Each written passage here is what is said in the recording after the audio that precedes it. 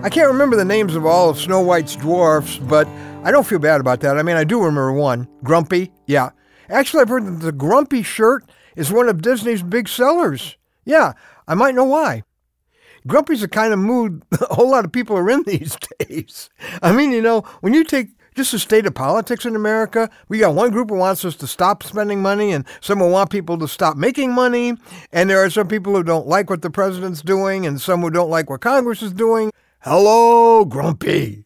I'm Ron Hutchcraft, and I want to have a word with you today about looking for a leader we can trust.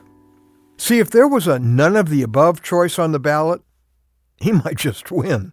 I mean, it doesn't matter whether you're in America or many other countries of the world. We're just hurting for a leader who won't let us down, who can actually do something about the baffling tangle of problems we have. And it's not just politicians who've let us down. Sometimes parents fail us. A church, a pastor fails us. A leader we've looked to disappoints us, betrays us. I guess we shouldn't be surprised, because our leaders are a lot like us. And I know I sure haven't been everything people needed me to be. I'm sure I've disappointed folks along the way. As much as human leaders may have let us down, it doesn't change the fact that our hearts are hungry for someone to look to, someone who can take us where we haven't been able to go ourselves, who totally lives what he says, who not only promises hope, but delivers it, who can fix the unfixable, who we can follow with the confidence that they care about us more than they care about themselves. That's Jesus. Only Jesus. As our word for today from the Word of God in Romans chapter 10, verse 11 says, anyone who believes in him will never be disappointed. I sure haven't been. This man who had the power to walk out of his grave has had more than enough power to change what I couldn't. People I couldn't change. Problems I couldn't fix. Dark parts of me that I couldn't change.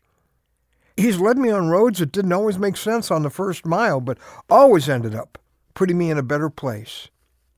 And there's no doubt about him caring more about me than about himself. He offered himself to be nailed on a cross and separated from God so my sins could be erased, so I could be with him in heaven forever. And anybody who loves me enough to die for me will never do me wrong. There really is a hole in our hearts that is starved for a loving leader for our life, a shepherd, as Jesus said. He said, my sheep listen to my voice. I know them and they follow me. And where does following him end up?